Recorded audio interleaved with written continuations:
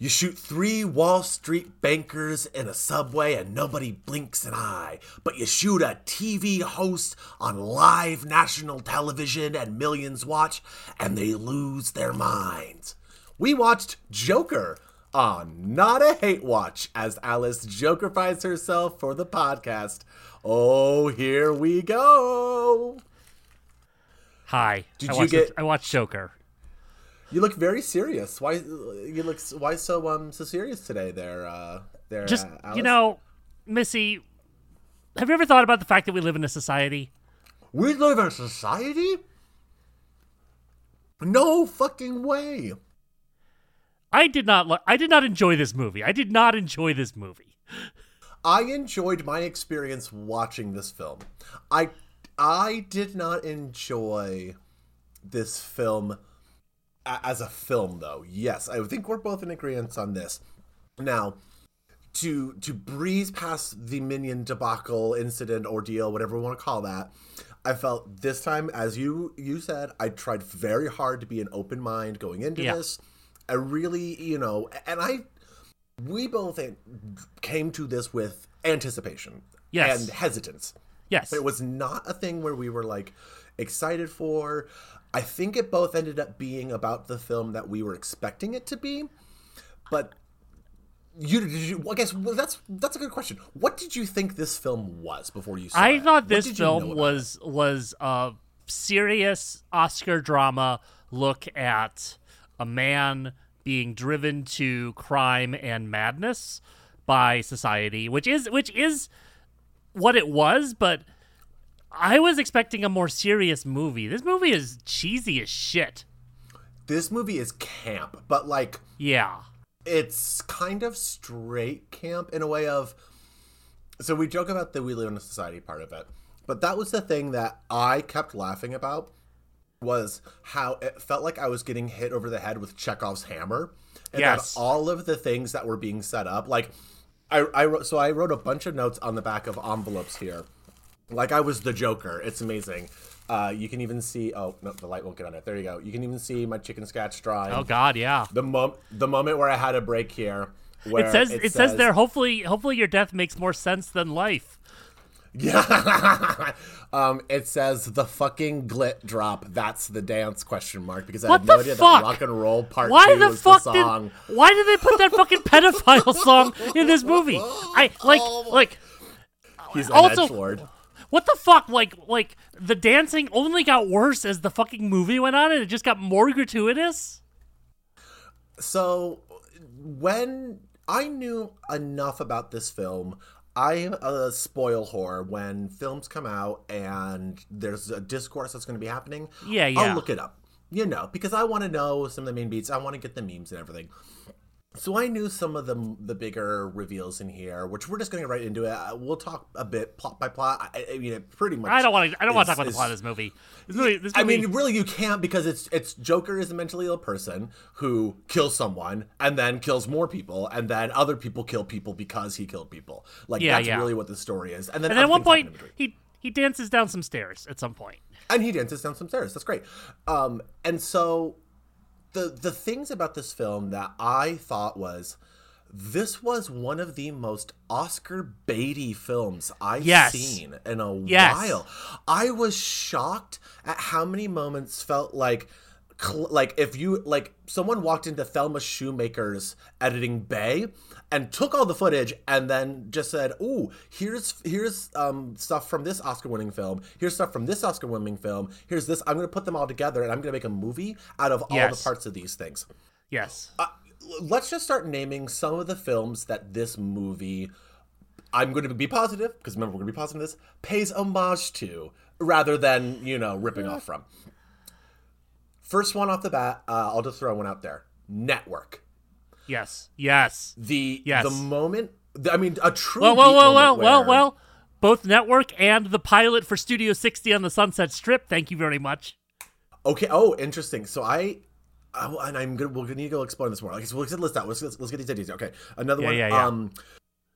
Taxi Driver, of course. Taxi Driver, of course, yes. King of Comedy also. King of Comedy. That's the next one I was going to say. I've not seen it, but I know that's the parallels are there.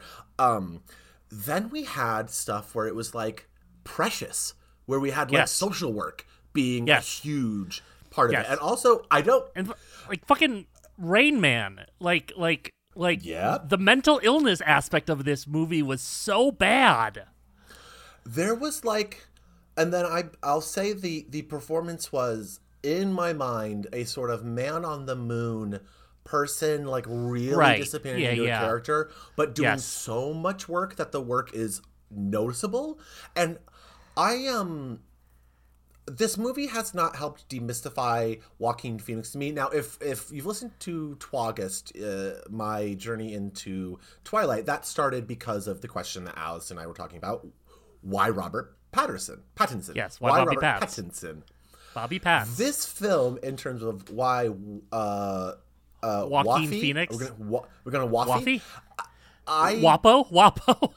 You're Wappo.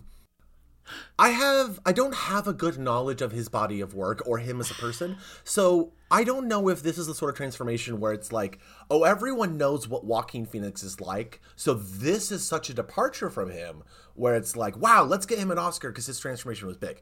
But I just was seeing someone just pushing out their oxygen from their lungs to go Yeah. a whole bunch, and really like,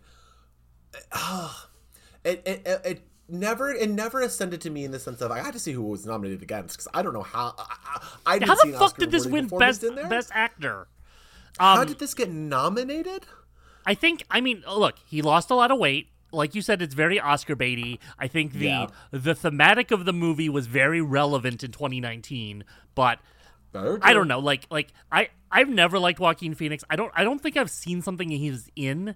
I think I saw Gladiator once. I watched a cam rip in like 1999 off the internet, and I don't know that I've ever seen anything else he's in. He had that whole phase where he was like pretending to be someone else for the I'm Not There movie or whatever, and I think that really turned me off to him. And I never saw Her. Fuck that movie. And then like I don't know. I just this came out, and I was just like this seemed very much like the sort of thing I would expect Joaquin Phoenix as a actor to do based on his reputation. And I get it. He lost a lot of weight for that role. He's really throwing himself into it. He's really trying very hard.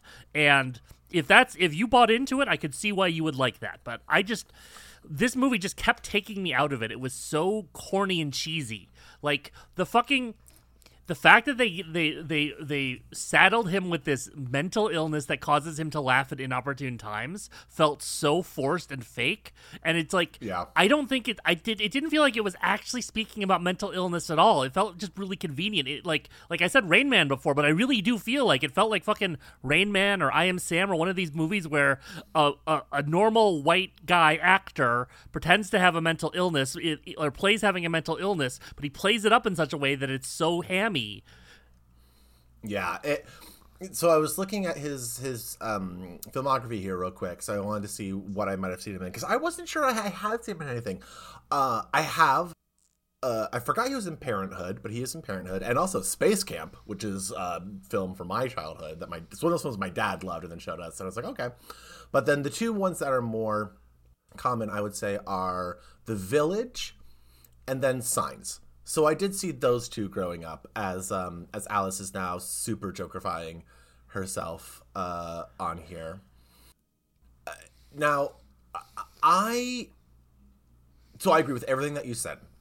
If we're going to look at this from a positive angle, some of the things that I thought was interesting in terms of themes that it brought up, that I do not think executed well whatsoever, but I at least was able to think about my own views on it and my own sort of things, was concepts like parasocial relationships in terms of media. Sure. Yeah. So the fact that Arthur, the whole scene where he's envisioning talking to the performer on there. The Johnny Carson played by Robert De Niro. Yeah, Franklin Murray, Robert De Niro's character, the talk show host. Yeah, so his relationship there with it.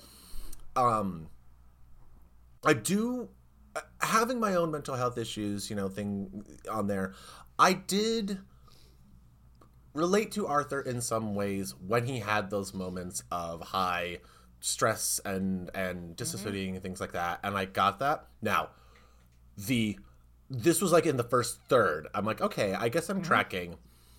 But I also know that, like, this guy is a murderer and is going to go complete psycho. So I knew, like, well, this is, I think I texted you at some point. I have to constantly remind myself this is a Batman film. Like, this is in the Batman universe, and that this is that Joker. This is not, like, a Joker that exists independently. Like, I even wrote that. So we have Chekhov's gun. Chekhov's gun goes off early. It goes off in the first act. Chekhov's gun goes off in the second act. Chekhov's gun goes off in the third act as well. It just made me laugh where it's like, God, this whole movie is just his solution is a gun to everything. And I know that's it's part the same of gun. It's just one gun. It's literally one gun. And I know that that's the statement. It's just a surface statement, which are guns kill people. Like, there's nothing deeper than that. And that's the we live in a society aspect of it, where it's like, other films have addressed this topic better. It's not even I don't even think it's guns kill people. I think it's he is a man without power. He has zero power in his life. He gets beat up by a bunch of kids at the first scene of the movie. And then he is given power by someone in a plot to get to get him fired because there's that whole thing where, like, the guy gives him the gun and then lies to the boss about the gun, and, like, given it a tiny bit of power, he immediately goes on to abuse it because he's being pushed to the edge by society. And they just keep beating you over the head with it over and over again. Chekhov's hammer, I tell you. Yeah.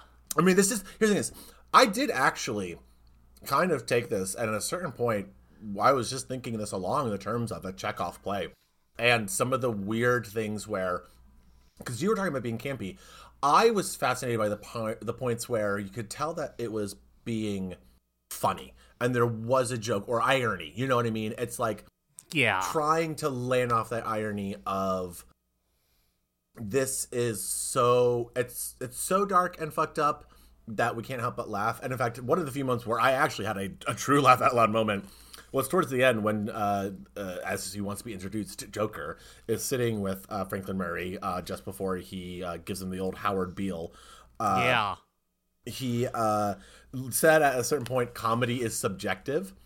And because I knew that was the screenwriter just making his own statement on there, I cackled out loud at that point, knowing that we were just like at the point where it's like, oh, the comedy's subjective. And I'm like, you're about to shoot him in the head. Like, I know you're about to do this. So I couldn't help but just laugh at the screenwriter just, like, layering that part in there of being like, this whole trying to layer the Joker with the troll movement, with incels, with people being too, I talked about the parasocial relationship, but the first moment we hear is talk radio. So, like, the first thing we hear is talk radio, and them talking about how, oh, the city's going to hell. Then they go on the TV and it talks about how the city's going to hell. And then they get to, you know, his real life and everything. Everyone is just talking about how everything's going to hell. You know, literally, I joked at some point, like, oh, here's Joker having his mad as hell moment. You know, because it really is just him basically saying, we're all angry. Right. Y'all should get angry. And instead of everyone just screaming from the windows, they just burn the city down.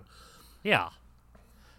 I was really frustrated with that aspect of it, because it's like, okay, I get it. It's like populist uprising. Yes, I know there's like the whole like incel aspect of it. I think they did a pretty good job of it being like class consciousness, poor versus rich. Let's take back like you know, one of the scenes at the end where after he shoots Murray and he's out in the street, they show a limo has been like burned out and stuff. So like that, like I was like, okay, this is what this movie is about. It is righteous for the poor to rise up and kill the bourgeoisie. The fact that the only thing that this movie inspired was people to go to the fucking Bronx and dance on those steps means it failed. It just completely failed. No one no one's actually getting radicalized by this shit. It really, I was just amazed at how everything was really on the surface. Like, there wasn't a deeper layer for me to penetrate. No. I watched this film and there was no like, depth. Okay, I got everything that you wanted to say from this. Like, there's nothing with me lingering, any questions. I mean, I'm not even really questioning what's going to be happening, which we do have to talk about ever so slightly, in the fact that a sequel to this is coming, with Lady Gaga playing the Harley Quinn character, I believe. Fuck that so much. And so, you know, the fact that this is building up a world, and also the other thing about Chekhov's gun is that it had to go into Thomas Wayne, and Martha Wayne. Of course, we have to have a gun that goes off into both of them, because we can't have any piece of media that exists in this universe that Batman exists without them getting shot up. You always have to have pearls gotta fall on the ground. The pearls, oh yeah. Like the fact they even included that, like they didn't have the restraint to not have that be a part of the story. And also, I don't know if that was a studio note. I don't know if that's something where they had to shoehorn it in, but so much of the actual Batman material felt like it was tacked on at the end, where I wonder, was this just a script that Todd Phillips had, or I believe he was the one who wrote it as well as directed it.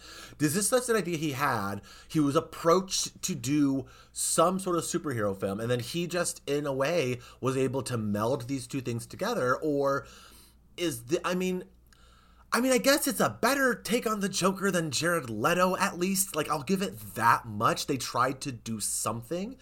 But yeah, as you write on your forehead, yep, all the different. I can't. What does it say on there? I can't actually see what it says. It says deranged, which is what the Joker's. That's right. Which is what the Joker's tattoo says in Suicide Squad. Oh my god. But yeah, so some of the specific moments where I thought was interesting and how blatant it was.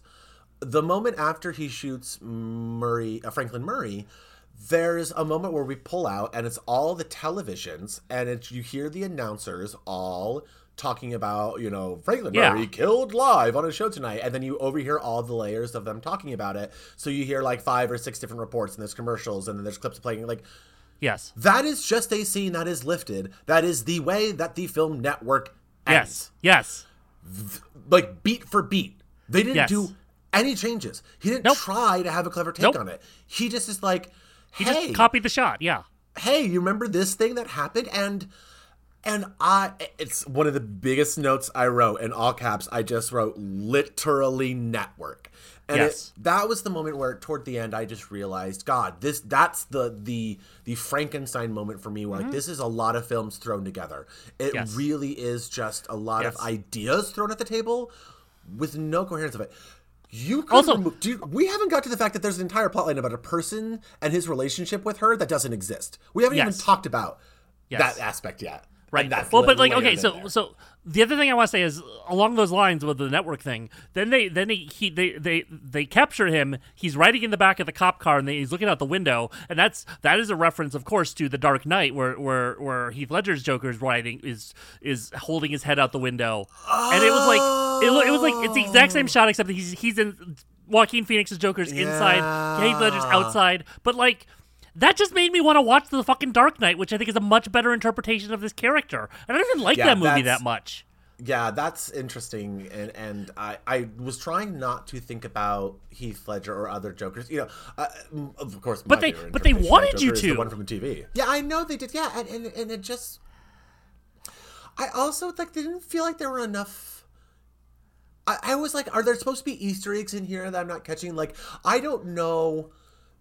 I guess because it was such an original background to Joker, like we're not taking from DC lore in the sense of like this is the origin story from X, Y, or Z comic book. It really is just here's my original take on what it is. Isn't the Joker in the comics smart? Isn't he smart, like a mastermind of some kind? I believe so. He at least is someone who see the Joker that I know and I love from the TV show is the one like all the Bat people have elaborate plans that are too many mechanisms, too many things going on, too much thought that it always unravels because basically under the weight of their own machinations. This Joker is just like bumbling his way through all of this, and he's like a Chauncey Gardiner from Being There of stupid rebellion idiots, because he just is like used as this figure who doesn't realize what other people are using him for until too late. Like Chauncey Gardner Being There truly never gets it.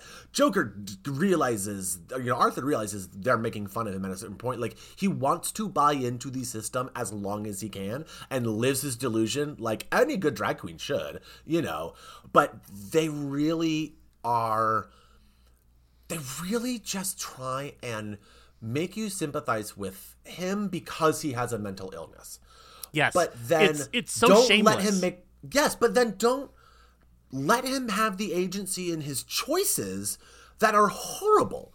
Because you're right. You mentioned it, and it's one of the things where it's about a man being pushed. It's those 70s films where it was like New York, it's gritty, and you got to take the law into your own hands with a gun, kicking Dog down Day doors. Afternoon, Yep, exactly. It was all of those things where it's like a man with a gun and not even a plan, just pure whatever, and it's, I will say this show at least, or movie,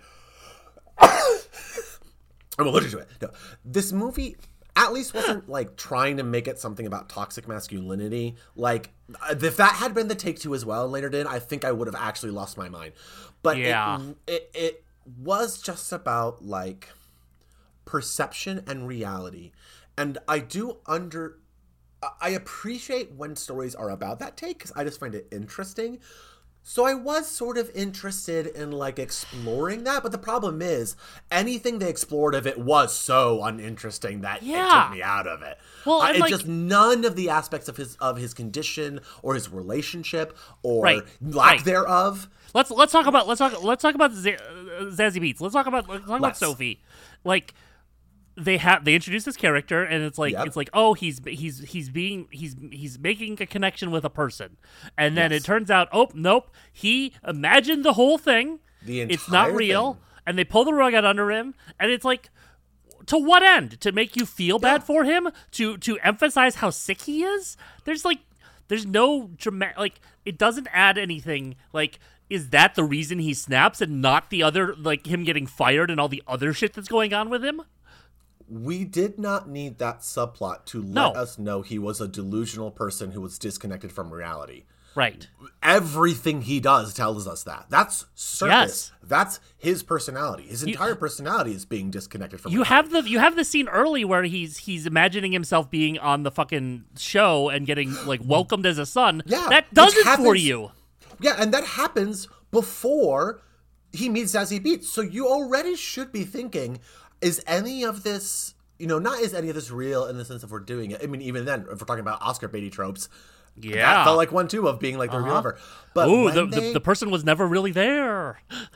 And I could not believe that they didn't have that. Oh my God, they were, again, it's so literal that they hammered it in by showing just the clips again of the scenes with her and then showing her not there at all. Like, we're fucking idiots that wouldn't get when they revealed it that, she's not there because she told us she doesn't.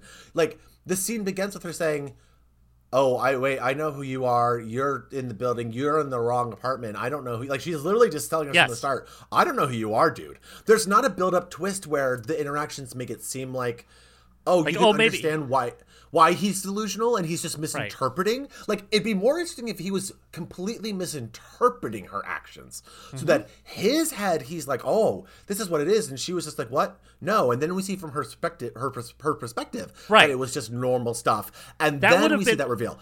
That would have been a much better version of this. Yeah. But just having her not be there and all completely gone. It's just like, I don't need you to add this to it. She could have not been in the film and nothing would have changed. Like, and that's the thing is, her presence is very minimal. She's only there to make you think that he has a supportive person at the club, that he has the one moment after he which again, should have been the moment that you realize is not real. Is the moment after he shoots 3 people, kicks down her door, and then basically like Max on her. Which I wasn't even sure in the moment if that was trying to trick us or not. Right, yeah. That, but yeah, so that layer as well of his mental illness was, it's as you say, mental illness is easy to depict in films with surface level details such as tics and habits and things that they say and like over the top bullshit. Yes. Whereas actual mental illness is mostly internal and it's a struggle and it's not seen and it's below the surface. Yes. And that's why films that deal with this topic a lot of times are very abstract and go into fantasy or go into, because it's an area that's unreal to other people because it's only real to you. So I got that was the theme they were going for in there, which is mental illness can make you isolated and make your perception of the world so off that you don't understand your own place in it compared to what, again, living in a society they think we should be. But it was one of the clumsiest, weirdest executions of it, and I also do not understand why we did Joker with it. That's the part that I still at the end of the film was really trying to like process is, what is this universe's Joker's Batman's deal? Like I think I wrote down at one point, what is Joker's deal? Midway through the movie, I just was like, what is this Joker's deal overall? I don't understand his MO, and he doesn't either. So his whole thing is he wants to make people happy because for whatever reason that's what he gets in his head. And then when he finds out that he was abused as a kid, then it's just like he's just angry. That's all it is. It's just anger. Yeah. It just is pure, unadulterated anger without reflection and revenge. Because because he's incapable of reflection. Yes. Yeah, he has gone full, and also the point where, oh my god, this frustrated me because I again understand that it is also partly based in reality, but is also a trope in mental health things there so much, which is people go off their meds and then they basically go full fucking psycho. Yeah. Instead of going that was another trope that was just like, why did you have to do that? Yeah, like, I've gone off my meds, and what it makes me does is it makes me off, but like it just makes me super depressed, and sometimes I wait in a while, and I feel like that. But I don't go off my meds. He didn't lie in bed. He didn't lie in bed with suicidal ideation. That's what fucking happens when you go off your meds. Exactly. You just lie in your bed, and you're like, oh no, I'm having bad thoughts, and I'm just gonna push them out, just keep pushing them out, my ear balls. Yeah. No, it's like, so that was the part too, is that it feels like, because it's cinema, it's film, I understand. It's not interesting to see someone actually struggle through mental illness and depression. That's not fun. That's why we shove everyone into places where we don't have to talk about it. And the one of the things at least I did like that this talked about was that it addressed the cut of mental health services and how it does affect all these things. But again, it doesn't do it in a clever way. It just sort of tells you that, I mean, even the hammer with the social worker saying the city doesn't give a fuck about you and it doesn't give a fuck about me after they closed down the mental health services. Like, again, it was so over the top and Chekhovian of like, how much shit is going to go wrong in this guy's life? And we're supposed to just think like, okay. And they like, undercut it. They undercut it because they had the therapist like fucking not caring about him like very clearly, and he calls her out on it. And it's like, so yeah, I don't fucking know. The part that lost me was when he's in the club doing his stand up. He's failing at stand up.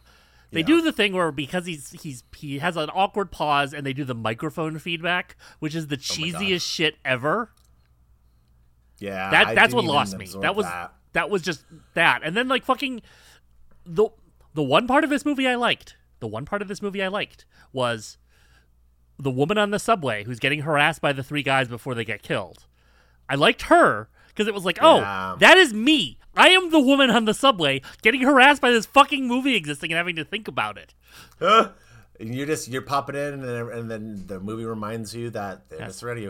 Also, the fucking bankers are singing "Send in the Clowns." What the fuck? Alice, he knows all the words of "Send in the Clowns." Is he fucking Justin McElroy? What the fuck? I wrote down, good thing this broker knows Sondheim, because it is the perfect insult to a clown to sing, musical theater lyrics to him that are appropriate to his given profession. Like, what a slam. My gosh. You really got him there, Wall Street broker guy. Also, Mark Maron was there. Oh, yeah, I had that written down, Mark Maron. I also enjoyed the alt celebrity names that these things give. So there was a guy whose name was Skip. I liked that. I can't remember his last name. They had the, of course, sex-positive doctor who was Dr. Sally. I liked that one. There's also, did you note that there was one of the subway stops was Bedford Falls? Yes. That just made me laugh because I had to look it up. I'm like, wait, is there an actual place called Bedford Falls somewhere, or is this literally just the It's a Wonderful Life reference? Yes. And when that happened, that's when I also went back and I'm like, wait, are there other moments like this in the movie where they're just throwing in like stuff for fun, for Easter eggs on there? Like when he fucking walks out after he gets fired and he draws the line on the sign and says like put on a happy face or whatever. Yeah. It said something about like, it was something smile, and it was don't not smile, and he crossed it out and said don't smile. It was something literally as simple as that. Yes. It's like the hell here sign from Batman Returns, except just clumsier because it's spray paint. I wrote oops all delusions. This guy's Captain Cringe. When he walked into the bathroom, I did have the idea for a couple's urinal, which is a dual urinal. I did want to know, was the Zorro the Gay Blade, is that a film within a film? Like, is that a film they made for it? But then I realized that no. They had Gary Glitter's Rock and Roll Part 2, so I'm like, no, this film exists with stuff from our universe. Right, well, and also because Zorro is the movie that Batman was seeing, Bruce Wayne was seeing with his parents when he got killed. That is canonical. Oh, that is canonical. Oh, I did not know that. Yeah, I don't know if it's Zorro the Gay Blade, but it was definitely, I know it was a Zorro movie that he was seeing, and that is canonical in Batman. That's better than I have it. I thought that his bit laughing at the comedy part, where he just laughed during his entire introduction, I did write down, good Gilbert Gottfried bit. Yeah. Like, I could see that's something he would do and just do it professionally. But otherwise, I was fascinated by him writing down his notes and taking notes of people and their comedy and the stuff he was writing. Like, sexy jokes always land. And it just was like, oh, is this how I sound like when I'm deconstructing comedy and references that I like? Because I almost felt like that's where my robot comedy brain goes sometimes. I'm like, wait, hooray, it is very funny. Missy, are you telling me that you're going to become the Joker? I'm not going to lie. There were too many moments where the Joker did stuff where I was like, oh, ooh, that could be me if I don't like keep myself. Now, I will be clear. I will not shoot someone because they're singing off key. I will really, really, really put them in a corner of my mind where I will make them cease to exist. They did beat the shit out of him. They did beat the shit out of him. True. They did. Yes, no, you're right. I'm not. He didn't just sing off key. I'm using his reference that he said during the interview for his reason for killing them. That's true. Also, the joke that was there when Franklin Murray said, it's the Joker's joke himself, where he said, when I was growing up, I'd say I'd be a comedian, and mother said, yeah. Sorry. Mother said that I'd be a comedian. And no. Your mother said she'd have to work for a living, and he said, no, I'm not going to need to work. I'm going to become a comedian. But it's the second joke. It's the when everyone said I was going to be a comedian, they laughed at me. Well, no one's laughing now. It must be an old standard joke, because I wrote down, that is either, I've heard literally Gilbert Gottfried use that joke. I think I've heard Jimmy Carr use that joke. Probably. But it's one of those things where I'm like, even in the film, they couldn't use another punchline. They had to go to like one of them, and maybe I guess that is because it's, a Johnny Carson type, the joke is that it is a joke that's popular. But it just made me be like, oh, I want to watch these other people do things. I want to go watch old clips of like Dick Cavett or whatever, right? Dick Cavett. Oh God, I love Dick Cavett. Yeah, you're right. You said it earlier, but this movie made me want to go watch other things that are better. Reminded me of. I want to go watch Network. I'll go watch Dark Knight. I want to kind of see King of Comedy, because I've never seen King of Comedy. So maybe now I want to go see that. It's just one of those things where I'm glad that I saw it. I enjoyed my experience. Definitely came into it with a much better mind frame, and I think came out of it with a much better mind frame than say Minions we did. But I'm so mad about that, but yeah.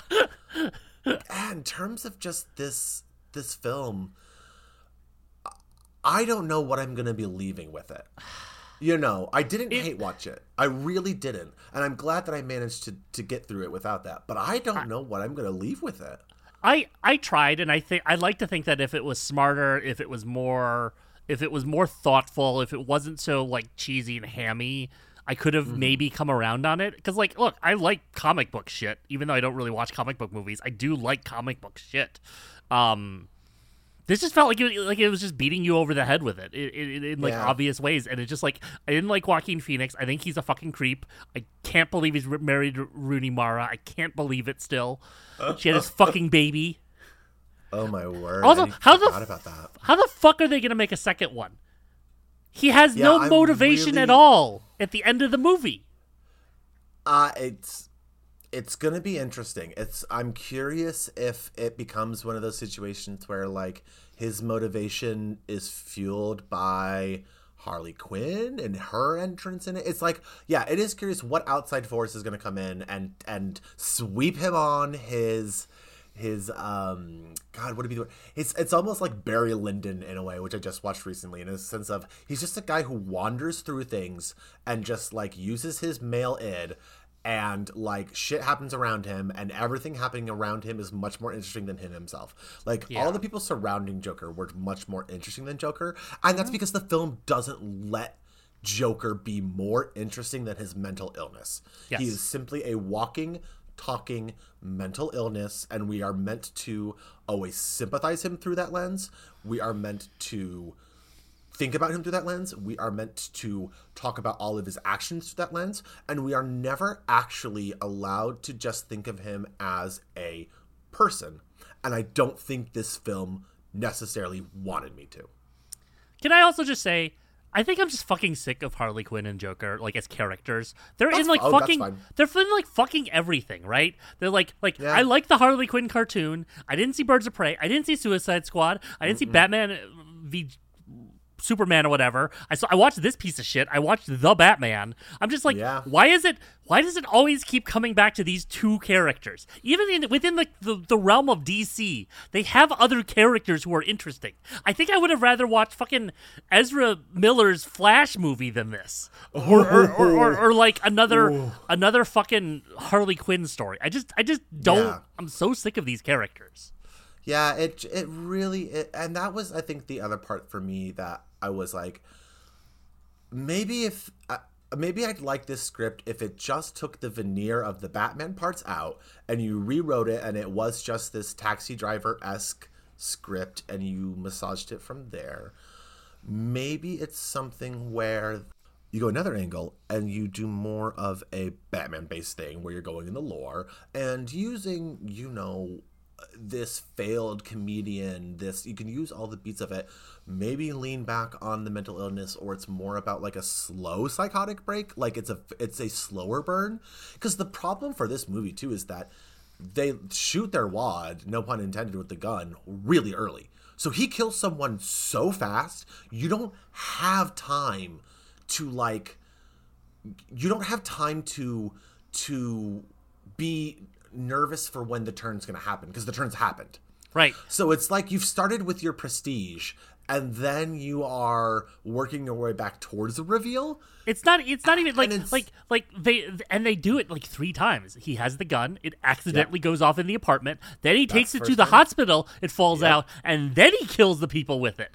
Yep, and that's all within the first third. I think that's within the first half or first third, at least. I can't remember exactly when the timing of it was. Yeah. But I broke this up into about 3 different beats, and each act is basically ends with a killing. The first act ends with him killing the Wall Street people. The second act more or less ends when he's gearing up to kill Murray. So, like, before but it's when he kills his mother, right? It's when he kills his mother. Yeah, it's basically when you're right. It's when he kills his mother, and then leading into when he kills the guy who gives him the gun. The other clowns, his coworker. Yeah. Then that's for sure the mark of that beat. If you're gonna say that's the last word ends, and the last part is then him leading up to him assassinating Murray on air and the city breaking down afterwards, and also including Thomas and Martha Wayne getting murdered. Yeah, like. So every single act revolves around a gunshot and a gun killing someone. which again, I can't get around joking about this because it is just true. It is just Chekhov's gun, but it's just Joker's gun coming off over and over. And again, it's not cleverly done. It's not. I don't like his kill count is just basically not. He even says, "I'm not politically motivated. I'm not." He's telling us, "I'm not an interesting person. I don't have takes. I don't have opinions. I just want to be the main character." All I want is to be the main character and for people to know who I am, and I don't care how that happens. And he gets it. He gets what he wants. And he gets what he wants.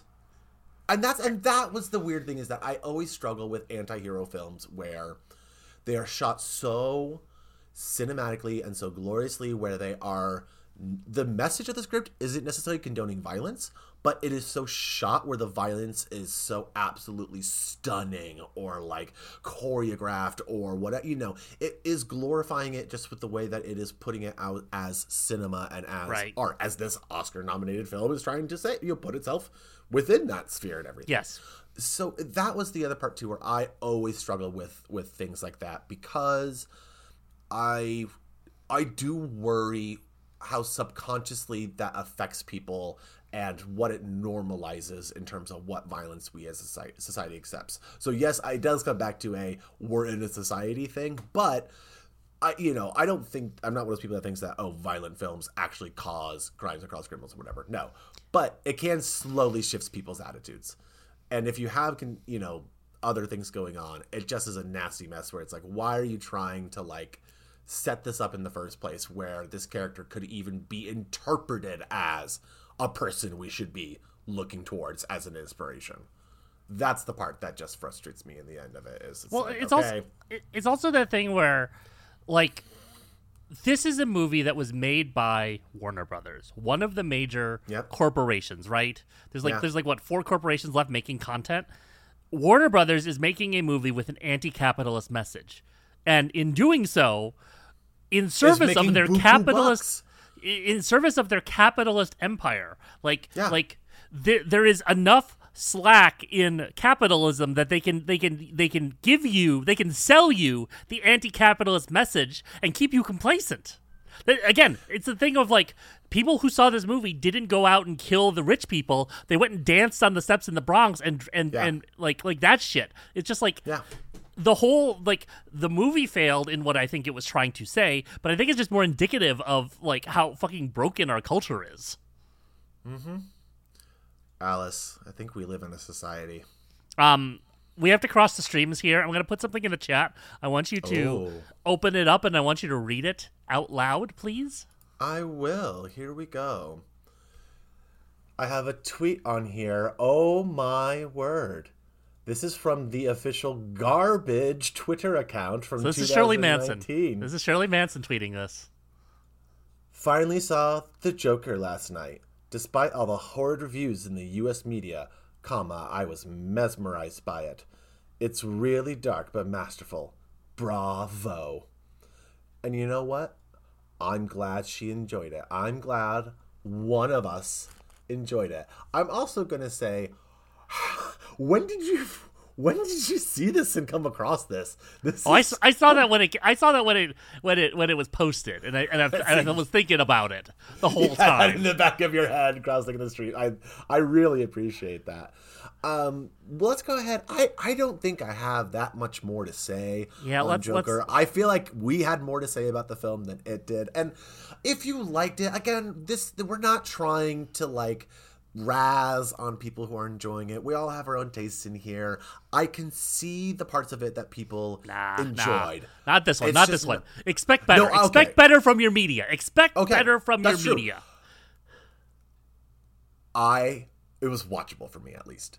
I was able to watch it. That's the minimum I will give it for in terms of this podcast of not a hate watch. I didn't stop it midway through. I got through it, and I truly wasn't actively on fire fury watching it. I was able to laugh and enjoy it for the weird bullshit that it was. It was the high school class clown who thinks The Hangover is funny trying to write a Mamet play. That's what this fucking movie was. Yeah, it was. It was. Do we need to look at our list and pick our next topic? Oh, I get to pick for you, and Yeah. I need a fucking break. So, Oh, boy. we are gonna pick. Actually, no, sorry. You get to pick for me. You get to pick for me. That is the order of these things. I do. You get to pick for me because we did the Apple. We did the Apple. We did Minions. We did Joker. You get to pick for me. That's true. Let me pull up. There are very few things on that list that I'm gonna dislike more than this. I think, though. Oh, good. I'm glad that we're getting a couple of the bottom of the I'm trying to think of the word. I'm glad we're hitting the bottom energy versus where we go from here. Okay. So, of the things you have on here, well, how about this? Because currently when we're going to be recording this, it is timely, as the sequel to this film will be coming out in the coming weeks. Do we want to take our knives out for our next episode? We can take our knives out. I've got knives. I've got knives right here. This. Full disclosure. Oh, that's true. Knives right there, ready to go. This is a Missy Has scene. I love this film. Oh, how'd you get those scars? No.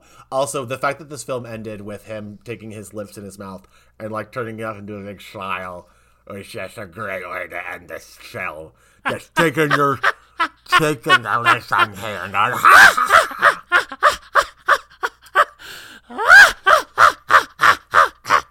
Now, Alice, what is your